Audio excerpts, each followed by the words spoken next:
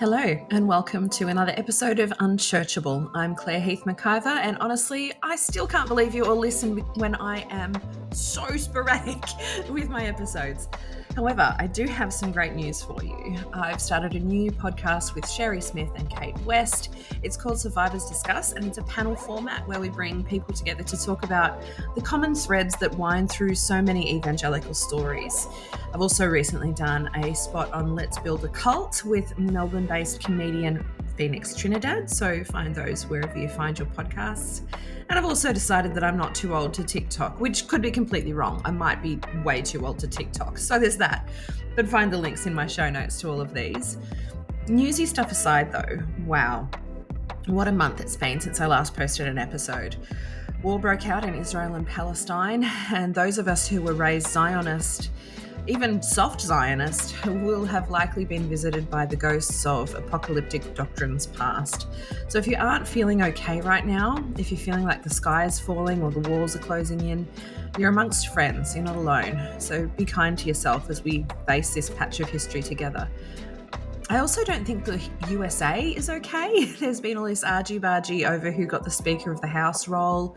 It seems to be this hardcore right-wing guy with theocratic fantasies, if we're to take his speech as any indication. But that's only just kind of happened in the last 24 hours, so more will emerge, I'm sure. So look, there's a bit happening. And I wanted to take a moment to acknowledge that for those of us who got that common church parting gift as part of our deconstruction, and I'm talking about PTSD, CPTSD, or religious trauma syndrome, we can be feeling all sorts of not okay right now. So free yourself to seek support if you've been feeling odd or not okay. Recognize that this could be what it is. Okay, so today's guest is the wonderful, the beautiful, the smart, the graceful, the determined Ronna Derrick. She has authored a book that absolutely has blown my mind. It's freshly out and on shelves. It's called Rewriting Eve, and it takes the basic premise of women reclaiming our own stories. What if Eve was telling her own story? What if Esther was? What if other women in the Bible were able to tell their own stories instead of having to be written and interpreted and preached about by men? I found it oddly challenging, but liberating, in that it made me realize just how much complementarianism, church's attitudes to women, had honestly framed the messaging, the narrative through which I understood my own womanhood. So this session really blew my mind. And without further ado, I'm just going to jump right into it. This is Ronna Derrick. She's got an amazing story. She's an amazing writer. You're going to love her.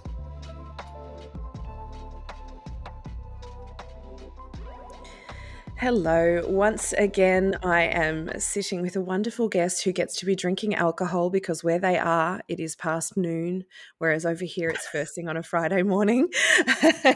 And I'm sinking a coffee. I'm here with the lovely Ronna Derrick. How are you today, Ronna? I'm good. Thanks for having me. It's an absolute pleasure. Now, I love the work that you've been doing, and we're going to talk about your book that's coming out. We're going to talk about all sorts of things, but really your work is about centering women and the stories of women in the stories that we tell. I got to say, there's no storyteller who arrives at a certain place in their life that doesn't have a story of their own. So tell me a little bit about yourself and tell me how you came to be in this space of writing women's stories. Yeah. So I'm always trying to figure out how to fast forward through this a bit, but I grew up in a super traditional Christian family. Went to church Yeah. every Sunday. Went to Sunday school. Went to vacation Bible school. I went to a Christian college. I did some missionary work. I married a pastor, like all the things that one Girl, you might got expect. pedigree. I know. If you were following, the best template possible for a faithful and devout life, I suppose on some level that would be it. All On right. every level, I think that would be it. Yeah, yeah. So, what it looks like on the outside and what's going on and what you're experiencing, behind the scenes and on the Yeah. inside is not always the same. So, when I was, 40, I entered seminary. Right. Still married to the pastor at that time. And I really had no interest in being involved in pastoral ministry at all. One in our Right. house was more than enough. But the seminary that I chose was very progressive, and I was really interested in the way in which they were trying to think about sacred text as would make it relevant to today's culture. Yeah. And so for me, it was really just an opportunity to learn and explore and see where it took me. And Mhm. it was really in that experience, those 3 years while I was in school, that I, well, by the time I left the seminary, I had also ended my marriage, left the church, and have not returned since. So Well, it was a really great experience. Like, I loved being in seminary. I loved what I was studying. I loved the discussions, and it was really profound in terms of exposing me to an understanding of what I'd kind of just swallowed hook, line, and sinker yeah. without thinking through critically. Yeah. So, as it relates to the women's stories, I think there were two really significant things that occurred while I was in school. One was that I took a class called Feminist Critique, Yeah. which had never been offered before and has never been offered again. Uh, Gee, that and must have really landed with a bang. yeah, well, it was significant for me. So maybe it was only for me. I'm not sure. Uh, but the experience really, it was really the first time that I was shocked into seeing the objectification of women, not just religiously, not just in the church, not Mm. just in scripture, but in the world. Like, I just had not had my eyes open to it. I just hadn't seen it. Yeah. And once you see it, you can't unsee it. Exactly. And so that experience really started to infiltrate my thinking about the stories that I'd grown up hearing, the stories from the Bible, the stories Yeah. of women, and I started thinking more critically about that. The second thing that occurred while I was in seminary was taking both Greek and Hebrew, learning the original languages of the text. And I was never remotely conversational. All I had to do was on paper translate things. That was Yeah. about as far as it went. But in the Hebrew class, it was all men except for two of us. Yeah. And we had to come in every day with the passage that we'd translated and read it to the rest of the class. And what I started to recognize was that the two of us, um, had a different translation. That Like, the is so story wasn't interesting. different. Yeah, Yeah. the story didn't change, the subjects, the verbs, subject, object, all that stayed the same, but the texture and the nuances were Yeah. different. And the men would argue, and they Of would say, course. "That's not how it goes. That's not right." And the two of us would say, "Here's how we parsed the verbs. Yeah. Here's what we did. Like, it's all accurate." Yeah. And so when I put all these things together, what I started recognizing was, okay, something's different when women tell the stories, Yeah. because all the stories have been told by men Yeah. for forever Exactly. and ever. Exactly. Um, and I think the second thing that I took away from that was that, uh, and not everyone would probably take the same thing, but I walked away from that experience saying, you know what? I have permission Yeah. to work with these sacred texts, with these old stories, the way I want. Like, Mhm. they're not, it was never God's hand holding the No. pen. I can do what I want with them, hold on to the integrity of the story, but invite a perspective that I've Yeah. not heard and that I really think was necessary. So, anyway, I that's what I've been doing on some level ever since, is taking these old stories of women and reimagining them through a lens that is mine Yeah. distinctly, but also because I'm no longer in the church. I'm no longer ascribe to a particular religion, I'm really committed to being able to look at stories like Eve or Hagar or the woman at the well or whoever it is outside the context of the doctrine and the dogma and the theology. Like, can we just honor the woman, Yeah. honor the story without getting sucked into the vortex of all the ugh that has gone along with Yeah. them? Now there's a few, I mean, there's so many strands that I wanna pull at just from the 6 minutes or whatever that we've been chatting already, but, I mean, the first thing I think is that that's a hell of a deconstruction that you went through. Um, Seriously. that's a life-altering person, your whole personality would come under scrutiny as being the good pastor's wife, and having grown up through that kind of pipeline of cradle to beside the pulpit sort of thing, and then the the whole thing about biblical inerrancy really starts to fall apart when you do something simple like read it for yourself in the original text. And I saw this meme, the profound truth of memes on the internet. Sometimes I know it's a bit like pastors using Chick-fil-A as exegesis, before their sermons, but there's this one where I saw like evangelicals. Oh, we can never know what it says. Jews, yes, we know what it says. We speak the language. No, nobody knows what it means. Yes, we do. We know what it means. Yeah. And there's this like Yes. people who still speak these languages, and obviously languages kind of evolve over time and all of that. But this idea of biblical inerrancy just falls apart. Was it? Mhm. And then obviously you're coming up against this.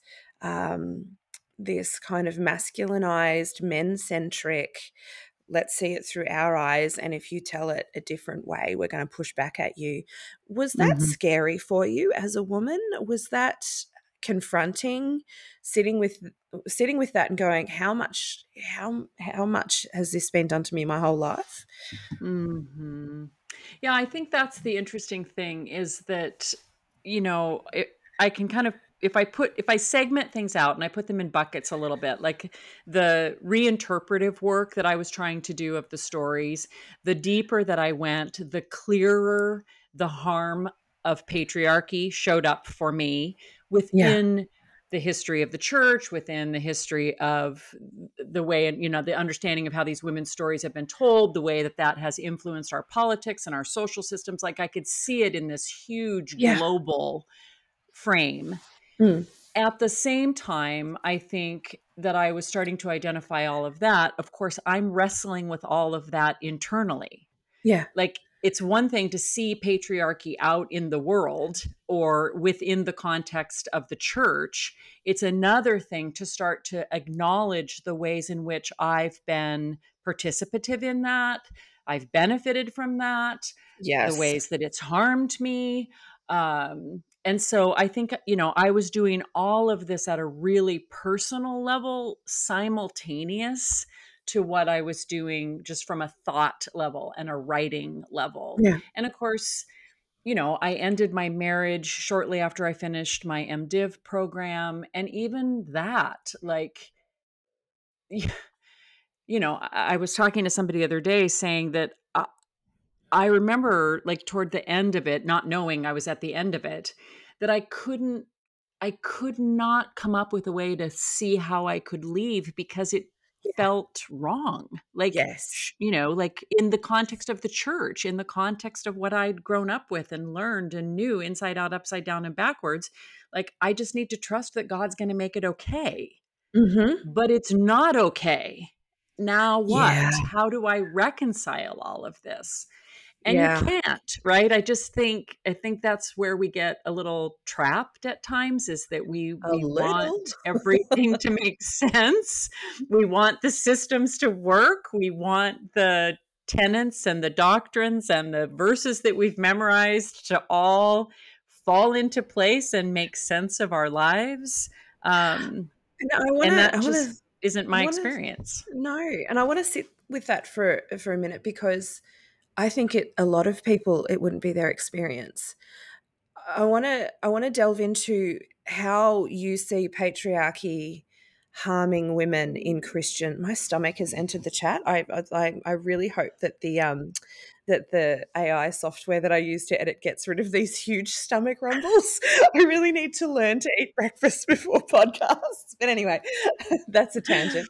I want to delve into how patriarchy really does harm women, and I think it's especially in churches. I was just at school drop off, and somebody asked me what I was doing today. I was like, "Oh, I've got a podcast interview," and they're like, "Oh, is it on your story?" I'm like, "No, it's there's a lot of stories in evangelicalism." And I was talking about patriarchy and how there's movements where they have stay home daughters. Kate West, my co host on Survivors Discuss, she was a stay home daughter. She left that movement at immense loss to herself. You see these shiny, happy people, Mhm. the Duggars, the Gothard movement, which is so heavy on female subjugation, so heavy on servitude. Mhm. And and then you've got like these more extreme movements, like out in the Bible Belt, where you've got like polygamy or you've got wife spanking and I'm not talking in a sexy context, just in a discipline context. Yeah, I know. Um, yeah, we don't kink shame here. But like, we're not talking about that. We're talking about the you have displeased me, I will punish you, and inflicting harm. I think in any other circles that would be called wife bashing. But then we've got the purity culture movement and Shannon Harris, who now goes by Shannon Bonn. She's just released a book, The Woman They Wanted. And we're starting to really pull at these threads of what is church doing to women? Why is Mhm. evangelicalism the last bastion um, of patriarchal abuse? And how have we gotten Mhm. here? And then Mhm. things don't fall into place, and the certainty that you looked for, just trust God, it'll all come good. I've trusted God for my partner, everything's going to be fine. Like, obviously I'm divorcing. I keep on Mhm. saying that, but I'm too disorganized to actually file, and it's been 3.5 years. But like, no amount of trust in God was going to make my husband straight, because there's nothing wrong with being gay. So like, there's all of these threads that we have to pull at. How does this what do you say to women who are marinating in this toxic source of patriarchy, biblical inerrancy, and, just systems that don't allow them to be heard? Mm. Big question. Just say whatever you like. Just Mhm. Yeah, yeah, it's so huge. I mean, I wish that evangelicalism was the last bastion of patriarchy, but clearly in the United States, the Supreme Court continues to, Yeah, yeah. you know, That's show special, that is. Gosh. yeah, lots of patriarchy there. But what I think is, I mean, I can talk about certainly how patriarchy shows up, why I think Mm, it is so rampant in the context of the church, based on, even if the only thing I ever did was look at the story of Eve, we can see the whole template right there. Like, it's yeah, all laid out for us with the way that Eve's story has been told. And my point in my book, and that I say all the time, is that it's not the story, it's the way it's told yeah, that has created this problem that has been perpetuated and perpetuated and perpetuated. But I think, in addition to being able to name the why, the deeper question for me, as I'm having conversations with women about this, is how do we begin to identify it, recognize it, and then find a way out from yeah, underneath it? So, and yeah, and I think for me, um, you know, and it was a long, slow process for me being able to do this, but it started with some of the simplest questions, like, what do you think that God actually thinks mm, about you, Rana? Like, what are the characteristics that you think are actually true about the divine? I mean, I remember the first time I was asked that question from by my spiritual director, and I gave all the right answers. oh, the Like, correct all the answers. theological terms, like, Yeah, I knew them, right? Because yeah, this is my life. Like, I was in seminary at the time, like, I'll tell you exactly, yeah, yeah, all the right things. And A she plus said, answer. "Okay." Mm, Yeah, she said, "Okay, great." Like, "Yeah, yeah, yeah. I know all that." She said, "But seriously, like, when you list all that stuff off, is that what you want? Is that what you want? Is that what you is that a God you'd want to be mm, in relationship with, or you would want to think is has got your back or cares or loves you? Like, how would you talk about that God?" And mm. what I realized is that I couldn't fill in those blanks. Like, Wow. I could, I mean, intellectually I could give the right answers, quote the right verses, I could do all of that. But experientially, Mm, that wasn't there. It was just the right words, not the actual feelings. And so yeah, I for me, this is why I keep going back to these women's stories, because if I can hear Eve's story from a place that doesn't shame and silence, then I can imagine a God that doesn't shame and silence either. yeah, If I can hear the story of the woman at the well as a woman that Jesus found to be brilliant yeah, and witty and fascinating, as opposed to trying to get her to admit that she was sinful, yeah, that's a God that I can interact with. But how would yeah, I know that God if those yeah, stories haven't been told to me through a woman's lens, stories about women that invite an experience of the divine that I can even begin to respect, let yeah. alone relate to. So take So me go into ahead. this without sort of giving away, too much of the book because, people should go and buy it. But how do you spin this different? Like, well, it's not spin, is it? How do you interpret this Mm-mm. differently? How did this process go, and how does it end up different for Eve? Like, Oh how do yeah. you? Okay. Yeah, we can use hers for an example. I mean, it's easy for us to look at, and I do this in the book, like let's just, name how her story has been told and what the ramifications of that have been over the centuries, right? I look Yeah, at this long arc of history, even in the first chapter, of like, this is why the world is like it is. This is why a woman's experience yeah, is the way that it is, because of the predominant ways in which Eve's story's been told.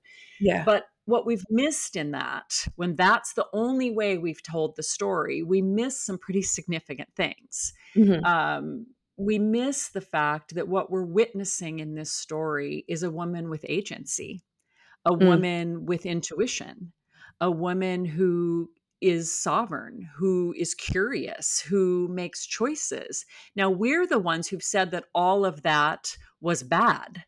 yeah. There's nothing in the text that tells us it was bad. Really? So, no, no. I mean, even the whole banishment from the garden thing, like, even that, when I look at that, I think, okay, seriously? We have all this language around a return to Eden and getting back to when everything was Yeah. perfect and whole and complete. And I'm like, bullshit. No, Okay. no. When we think about the leaving the garden, it was not a severing of relationship with God. It's after they leave the garden that we now see God's intimacy and care in ways we'd never seen it before. If we Okay. follow the story through generation after generation after generation, the whole story is about God's care. That's not what we're seeing in Eden. No. We're seeing, right, like it all begins, the intimacy and the nurture and the advocacy of the divine all happens outside the garden.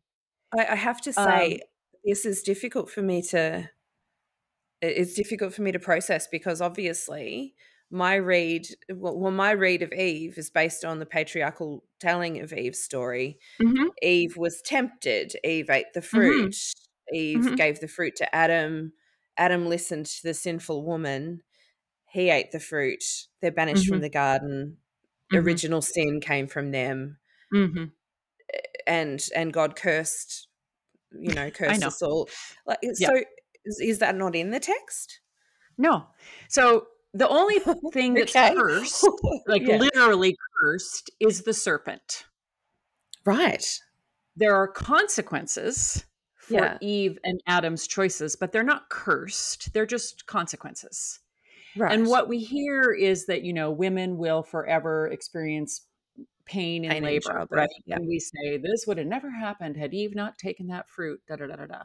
Well, okay, it's, but those of us who've given birth would never trade the experience of the pain for the gift that we and the transformation that occurs because of that.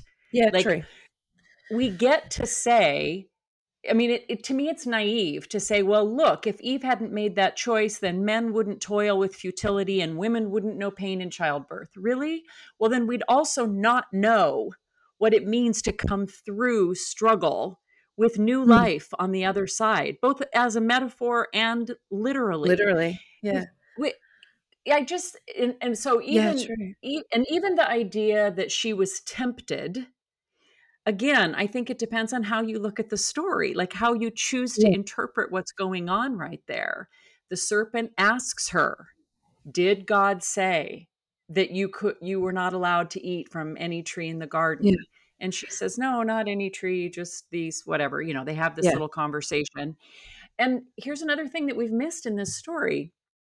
Eve actually articulates to the serpent her understanding of the divine. She Okay. says, God said this, not this, whatever, right? She talks about God.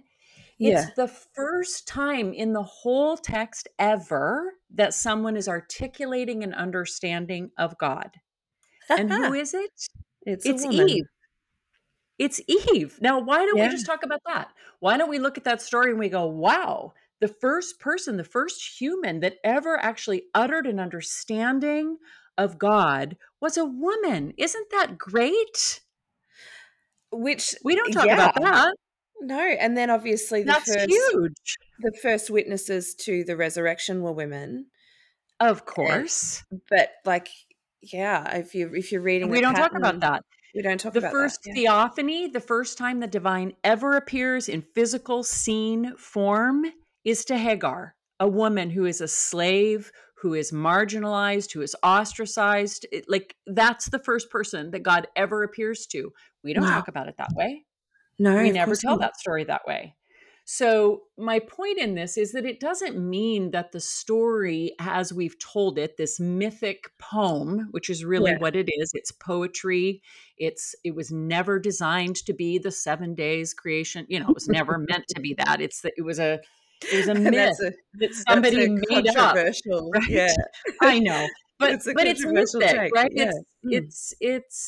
It was a way to make sense of, why are we here? How Yeah. does life work? Oh, well, one day there was a garden and but it was Yeah. never designed to make women be at fault. It was just a story that Yeah. I think, if we choose to look at it differently, invites an honoring of a woman's curiosity and wisdom and intuition and self-trust.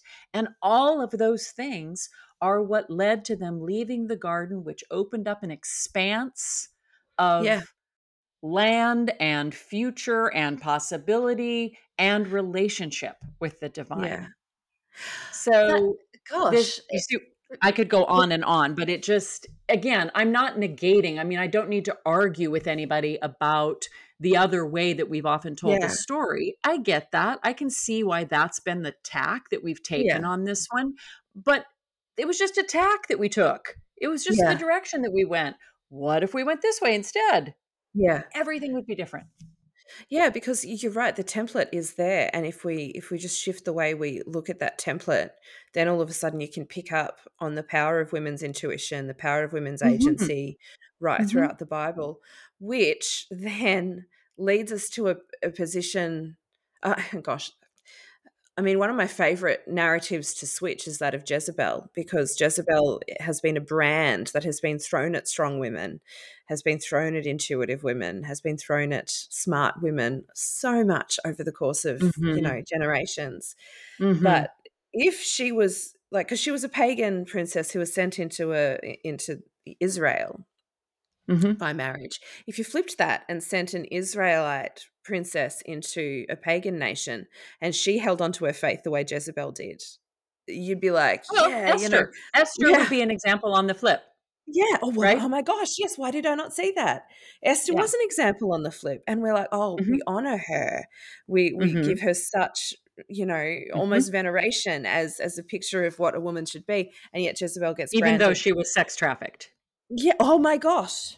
Holy Yeah. I wow. mean, not to her detriment, like, she Yeah. still deserves our honor, but, like, Yeah. she was sex trafficked, like, how did we miss that little point, right? Oh my gosh. That Yeah. I feel like But that one's even the just hit story me of between the Jezebel, eyes. Hmm. I think even the story of Jezebel, I think again, it when you think about the story, if you are telling the story as a woman, if you're thinking about what her experience would have been, what that would have been like for her to Yeah. enter into that circumstance, and you ask yourself, what in the world would she have been thinking? What did it take for her to stand her ground, Mm. to speak, to act, to be who she was authentically? Well, that's what I'd wanna honor. Like, we Yeah. should all be like her. Like, look how much courage that took. Look how much, right? Yeah. Like, it's miraculous what she was capable of doing. And I think that one of the points I keep making in the book is, it's hard to kind of undo these stories when we've heard them over and over and over again the same Yeah. way. But what I want us to imagine is, who would I be today if I'd heard Eve's story told differently from the get go? If when I'd gone to sleep at night, I'd heard a story about Jezebel as a powerful, badass woman Yeah. who, you know, kicked Yeah. ass and took names, like, Yeah. who would I have become? Yeah. Now, I am proud of who I've become, but as you know, it's like a ton of work to like Yeah. Yeah. break out of, learn, grow, all of that. But when I think about, I mean, I think that's the part that breaks my heart, is that Mm. those women lived their lives.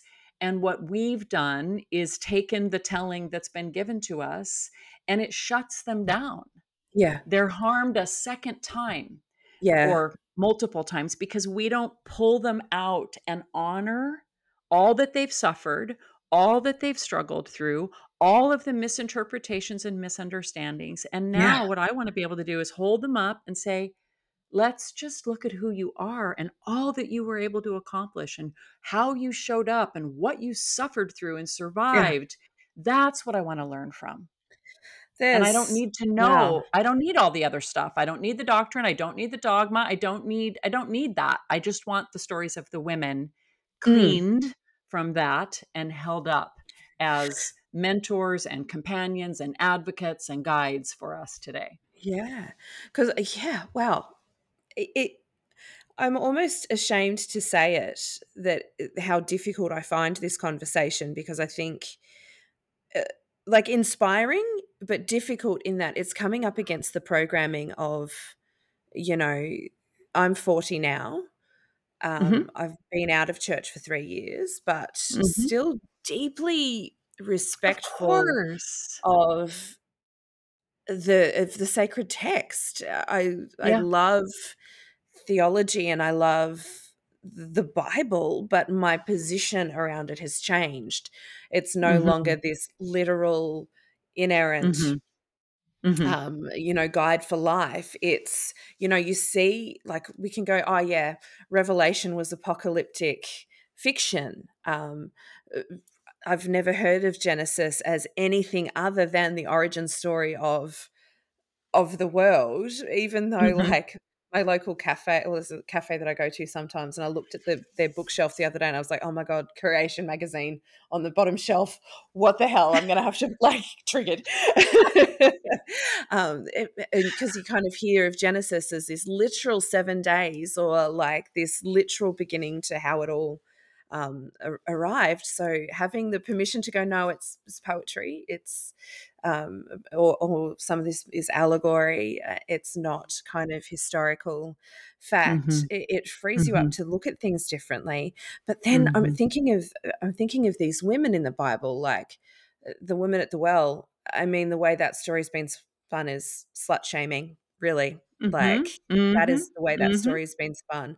We For don't sure. see we don't see the wit and the wisdom and the intuitiveness. Um, I did not it had not even dawned on me that, of course, Esther was trafficked, of course. Um, there's so many layers to this. So, Mhm. how then has all of this affected, do you think, present women in church, in these systems that you and I were raised in? And how what is your hope for them? So let me make sure I understand the question. Are you asking me how does the predominant way these stories have been told impact women, or how does what I'm trying to do impact women? Or both? Which are you asking Okay, me? no los dos. Let's do both. Okay. Let's do Okay. both. Well, I think you're making the point for the answer to the first question. I think the way that these stories, when they're told as they always have been, uh, we assume that that's how they're to be told. We Mm, don't push back, we rarely question. We just read the text, we hear the sermon, and we assume and trust that the person who's doing that interpretive work knows more than we do, so that must be right. yeah. And almost always, whether it's a story about a woman or a man, frankly, almost always the message underneath is either don't do this or do this, be better, try harder, achieve, rise up, confess. No Yeah. matter what story we're telling, it usually takes us to some place of either feeling like we're not enough, Mhm. and we should be doing better. And thank goodness forgiveness exists, because how else would we ever, make it? Um, Thank goodness for male headship. yeah, yeah, yeah, yeah, exactly. Or if I try to take a more positive slant, we leave on Sunday mornings or Saturday nights or whenever we go to church, feeling that we're lucky that we're loved and seen and cherished, and now I Mm, have responsibility to live from that place. Okay. I don't okay. want to argue either side of that spectrum. But I think the biggest problem when these stories aren't told through a woman's lens is that a woman sitting in the pew never hears or sees herself. Yeah. She can hear a story about the woman at the well, but it isn't translated or talked about through her perspective. I Mm, remember having dinner with a pastor years ago. I was at some training thing, and he said to me, "Do you think that I can be a feminist?" And I said, "Sure, you can be a feminist. Like, you can believe and understand what feminism is and be rah rah all on board with that. That's yeah, fine." And he yeah, said, "Well, do you think that I can preach as a feminist? Um, and like like is that can I do that?" And I said, "Well, no." And he right. said, "What do you mean?" And I said, "Well, you can understand feminist theology. You can tell the story in the most feminist leaning way you possibly could." But I said, "It's still you standing up in front of me. Yeah, And you can't possibly tell the story the same way that I could, having lived in the body of a woman." yeah, So I said, at the very best, you need to be having lots of conversations with other women to try yeah. to understand how we would understand. Mm, That would be yeah. the best that you could do. I said, or the minimum you could do. The best that you could do would be to sit down Mm. and let Pass the a mic. Yeah, woman tell the story, because yeah, she's going to automatically see it in a way that women can then respond. And men, I think men need to hear stories through the lens of a woman, frankly. Okay. yeah, So yeah, there's that side. I mean, there's lots of problems, obviously, with the stories being told the way that they have or not being told. I think that's another problem. A lot yeah. of these stories of women are never told because Yes. they're painful and they're violent and Yeah, they're ugly. yeah, And the women have been profoundly harmed in the stories, in the text itself. Yeah, So wow. it's hard to tell them. And Mm. I've sat with that at times. I'm like, do I want to tell the story of the concubine that's raped and cut into 12 pieces? Like, ugh, it's horrible. Oh, goodness. But then, Mm, but then I think, well, if I don't tell the story, she's silenced yet again. mm, I have yeah, to tell the story because we have to see and name the harm in order for it to no longer be perpetuated and to and honor her. yeah, and this is I think this is the cultural moment that the church globally is in at the moment, is there's harm that needs to be named so that Mhm. so that it cannot be perpetuated, and Yeah. the this is the juxtaposition that, this is what your book is juxtaposed against, the history, but also the present, like also these stories of sexual abuse, these stories of spousal abuse, these stories of, you know, coerced labor, these stories of not being able to leave, these stories of agency being Mhm. stripped away from these women. It's so hard for us to name. And what Mhm. I'm seeing is, even in the Bible, we haven't been saying the quiet No. part out loud. It But the grieves me. beautiful part, yeah, but the Mm, beautiful part is that, if I have a story, like if I'm a woman who feels like I can't leave, which I yeah, have been that woman, if I have the story of Hagar walking alongside me, a woman who left anyway, who wandered the desert pregnant, who was encountered by the divine shows up for her, who wow, still faces more hardship after that, I feel less alone. yeah, I don't feel like I have to, like, rise up and be some amazing, yeah, victorious, never flailing person. yeah, Instead, I'm accompanied and companioned by women who know exactly what I yeah, feel. So yeah, if we're talking about the political reality, the cultural reality of sexual trafficking, then we need Esther to companion people who've experienced that, or those of us who are fighting in social justice yeah, contexts in this regard. Like, we need these stories told in a way that says, look, this has happened before. I'm so sorry. What would Esther say to you? What would she understand about your plight? What compassion would yeah, she offer you? And I feel like we've been so alone as yeah, women in the context of this text, but in the context of our own kind of spiritual journey, because we yeah, haven't had women to come alongside us, which I think are sitting right there in the text, yeah, to say, I see you. I know yeah, exactly what that feels like.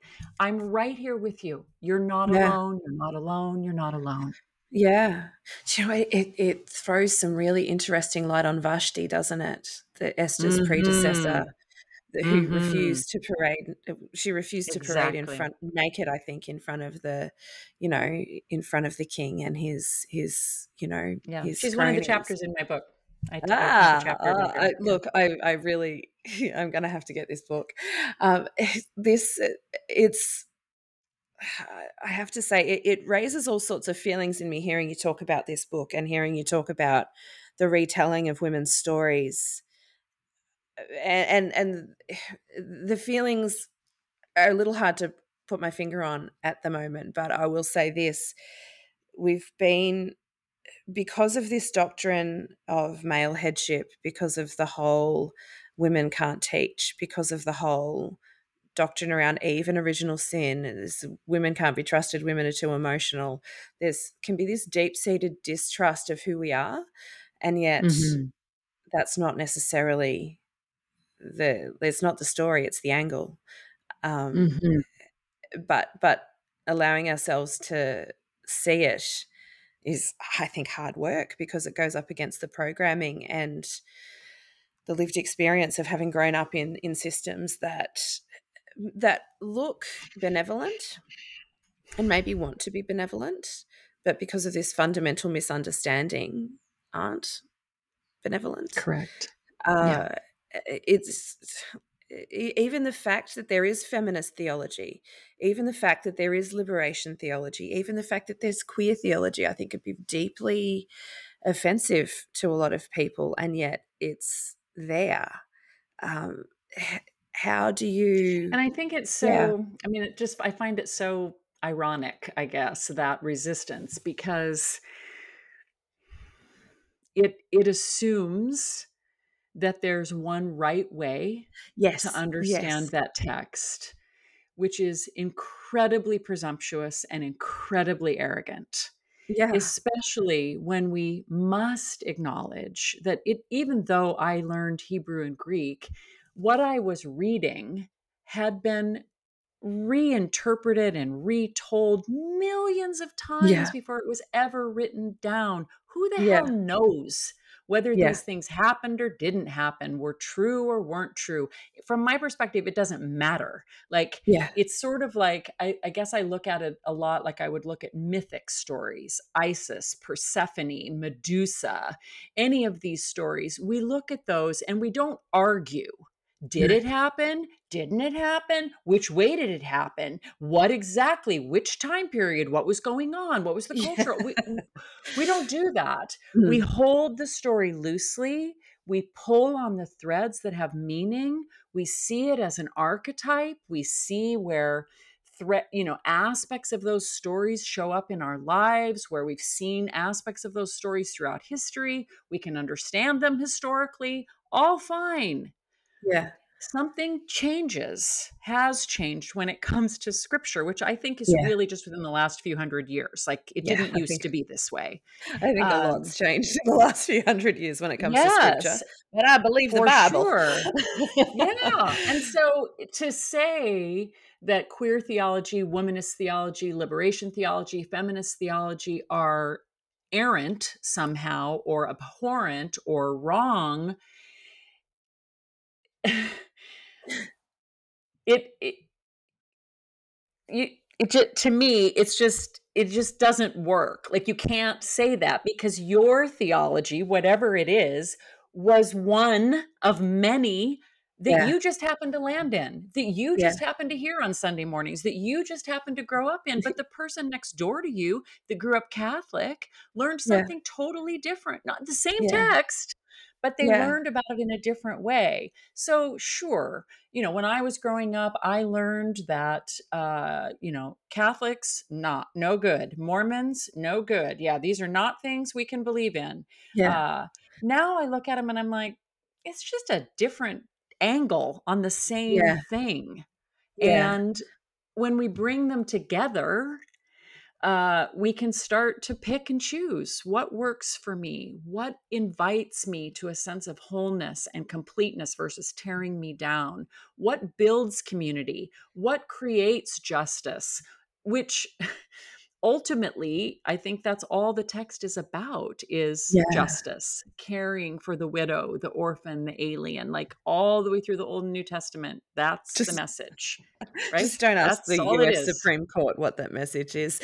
No, no, we would disagree for sure. No question about it.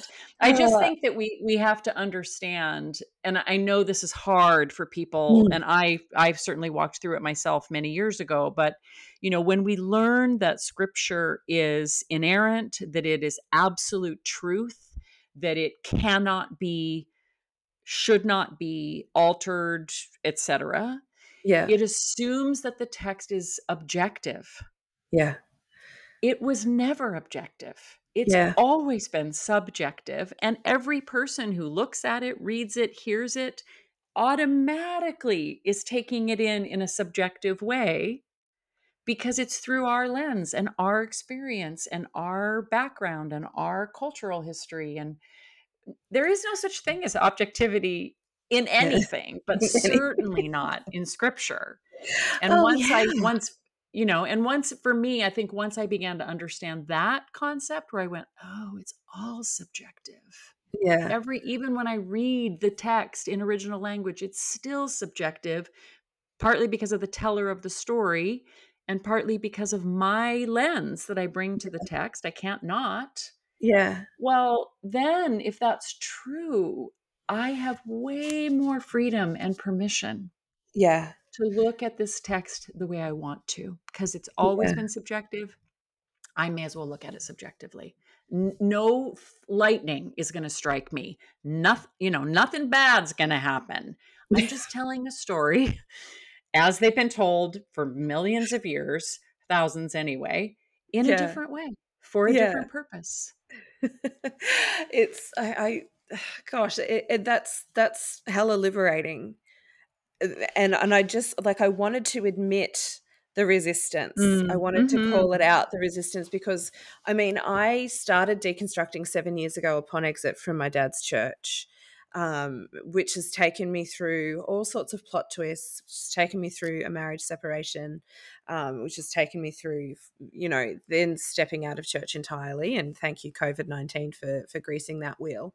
But I don't think deconstruction's ever done. I think Mm, it's a journey mm. that we continue to walk. And like even like at the moment, a dear friend of mine is going through deconstruction and still holding on to faith and still kind of turning it Mhm. over in their hands and going, how do I make this work given my experience? And I think I want to honor that experience in people, because you don't have to deconstruct anybody else's way. You don't have to become an atheist. You don't have to do this anybody else's way. And I Mm-mm. think Mm-mm. by giving the agency back to women in this story, we give ourselves permission to have agency over our own stories, don't we? And that's For that's the sure. power, isn't it? And Yes. I've been reflecting as you've been talking.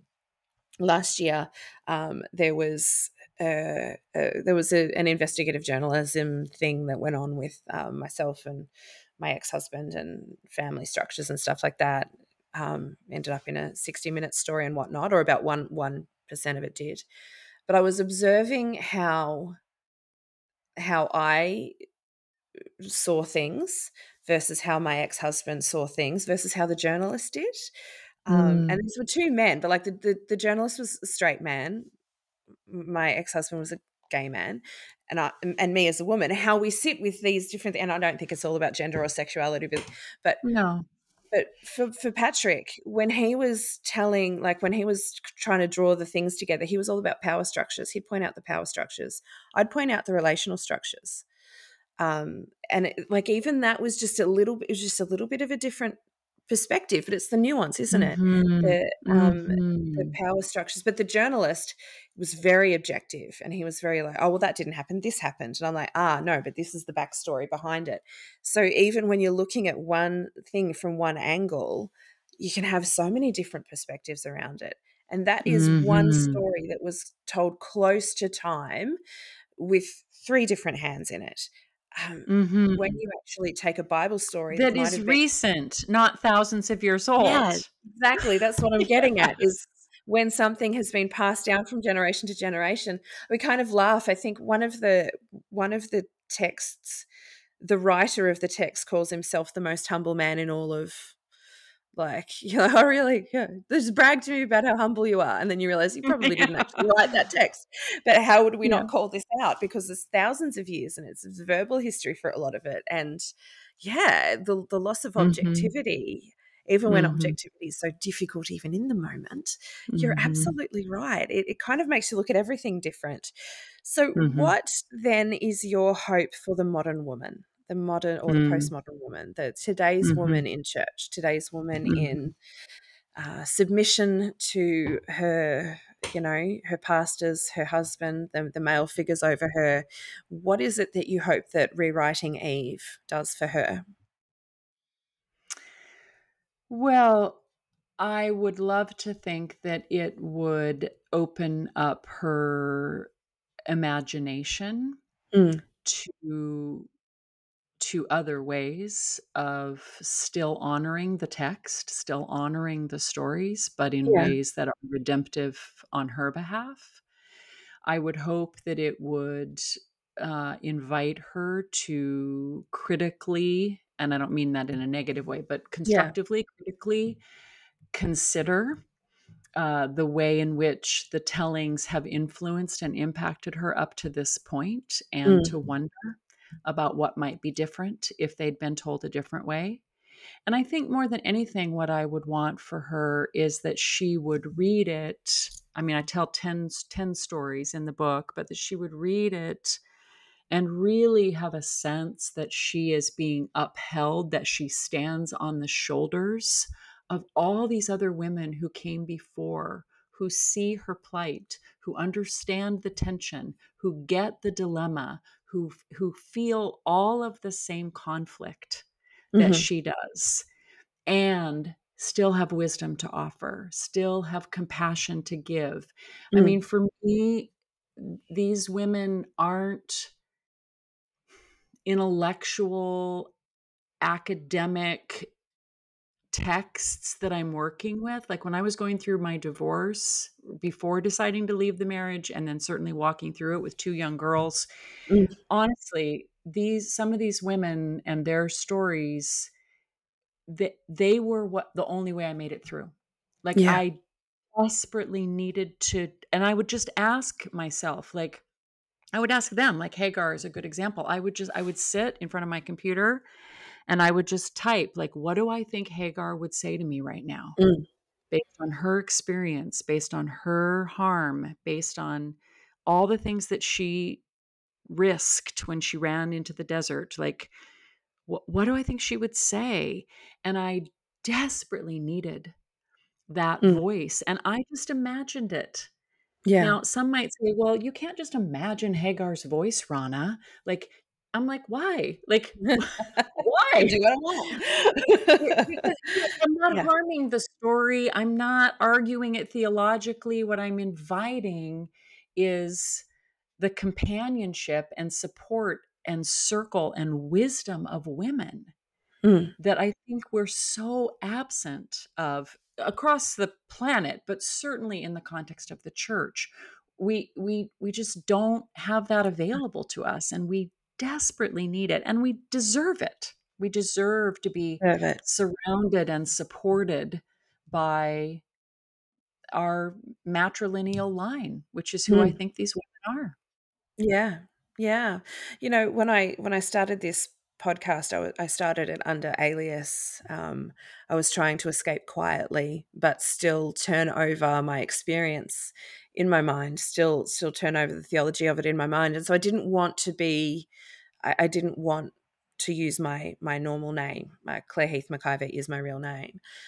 So I used my grandmother's names. I used Kit, which was the first name of Mhm, one grandmother, and Kennedy, which was the second name of the other grandmother. And I loved that. It gave me courage because mhm, what I know about these women, one, just she was a musician like me. She was a writer like me. She had a pen of fire, or maybe I'm like her. And but yet she lived in a farming community. She raised 8 kids. She raised 11 kids because her nieces and nephew lived over the back fence and tragically lost their parents. Like this was mm, a badass woman that I'm really proud to mhm, be in her line. And then my other nana, just a sense of humor, just an ability to survive. And, you know, the start of her life was rocky as hell, man. It was rocky. And then she found the love of a wonderful man and raised 6 kids and just, she was just so thankful. She was just so grateful and she was quirky and she was funny. And I see aspects of that in myself too. So if we can look mm, at the stories of the Bible and pull some of those and amplify some of those aspects, the woman at the well was witty. She was smart. She was mhm, influential. Hagar sounds like she had a rough pregnancy, man, but she was mhm. she was doing her thing. So this, I think, gives us a bit of courage. I Yeah, acknowledge the difficulty. I acknowledge the difficulty that it might be wrapping your head around a whole new way of seeing things, but it's permission. So thank you for doing that of for course, all of us. of So course. Rewriting Eve is out next month, isn't it? Actually, by the time this goes live, Yeah, Rewriting Eve will be out. yeah. So you can go to ronnadetrick.com to get that, and I'll put the link in the show notes. Where else can we find you on the interwebs? I'm on both Instagram and Facebook. Same thing, Ronna Yeah. Dietrich. Easy to find me, and the book's available anywhere you buy books. So, yeah. Fabulous. I think And it's a I'm on must have. Substack. That's where I write. on Substack. So Substack. Yeah, I need to do the Substack thing. Yeah, but we'll talk about that after I hit stop. Thank you so much for this conversation. It's sometimes I have sometimes I do podcast interviews and I know that it's really interesting and we're like pinging and the conversation's really back and forth, and other times I'm just like this one, this is something I deeply needed to know. This is something I deeply needed to mm, understand, because in my ongoing evolution as a woman, as a mother of a young girl, as somebody deconstructing their way out of church, there's a lot of internalized patriarchy. There's a lot of yeah, of internalized course. misogyny, and dealing with that takes time. So I want to acknowledge the resistance. I want to acknowledge Mm, the immense learning curve that this must have been for you and that this needs to be for mm, me. So if you're listening to it at home, be kind to yourself. And I think this is one of these moments where you sit with it and go, maybe this sits heavy because it's something I need to take time to digest. So mm. congratulations on Oh, a thanks. brilliant book, and on a brilliant project, and on all of the ways that you've reinvented yourself to be a strong and vibrant and intelligent and funny woman. I'm so thankful we met. So thank you for Thanks, being here Claire. I today. appreciate that so much. Thank you.